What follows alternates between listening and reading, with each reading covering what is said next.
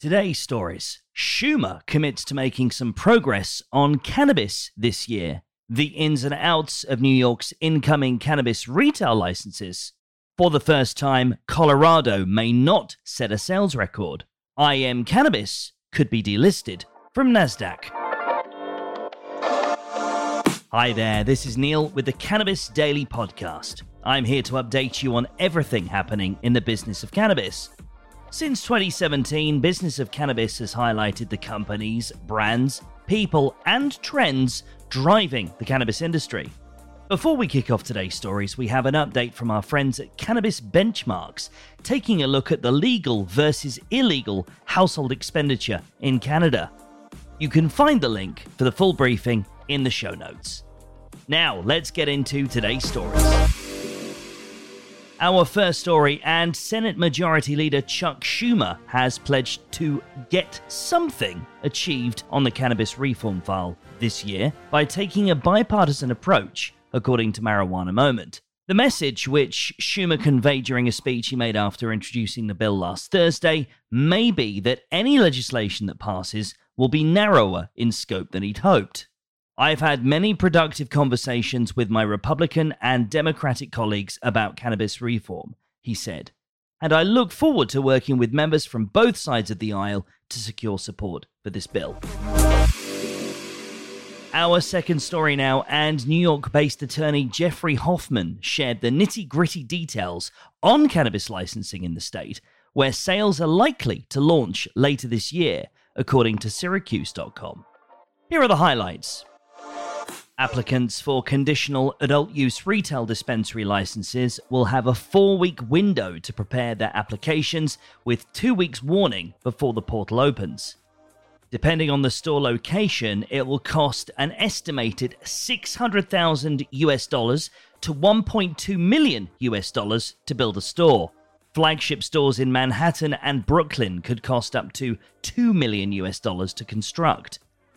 That means the $200 million earmarked to support successful applicants could support around 200 dispensaries. Registered medical cannabis organizations will have to wait until the initial conditional licensees, who are those who have been impacted by prohibition, are up and running. For the time being, no cannabis will be produced out of state. Lastly, smaller banks are servicing the cannabis industry. I do wish that our Congress would get with the program and just deschedule cannabis, because that would address all kinds of problems, Hoffman said.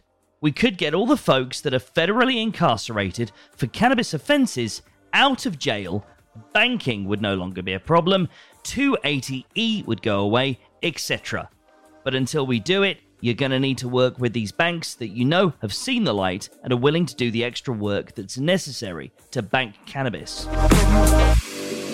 Our third story, Colorado's cannabis sales have declined in 2022, according to the state's Department of Revenue tax records, reports KDVR. Here are the numbers. Medical and adult use cannabis sales skyrocketed by 25% in 2020. Total sales peaked at $2.2 billion in 2021. In June, Colorado brought in about $27.7 million in taxes. Even with slower sales, tax revenue is still in line with 2020's impressive numbers and higher than any records set before the pandemic. And now our final story. NASDAQ has warned IM Cannabis, which has operations in Israel, Canada, and Germany, that it could be delisted from the stock exchange unless its price rebounds above $1, according to BusinessCan. The company launched a secondary listing on the exchange in March at about $10. Earlier this year, CEO Oren Schuster said that the company's focus was moving away from M&A and toward organic growth. IMC has until January the 9th of 2023 to regain compliance. Those are the stories we're watching today. Join 12,000 others and catch all these stories and more in your inbox every day at 7 a.m. with our Cannabis Daily newsletter. Thank you for listening, and please do hit follow or subscribe, whichever your favorite podcast app allows you to do.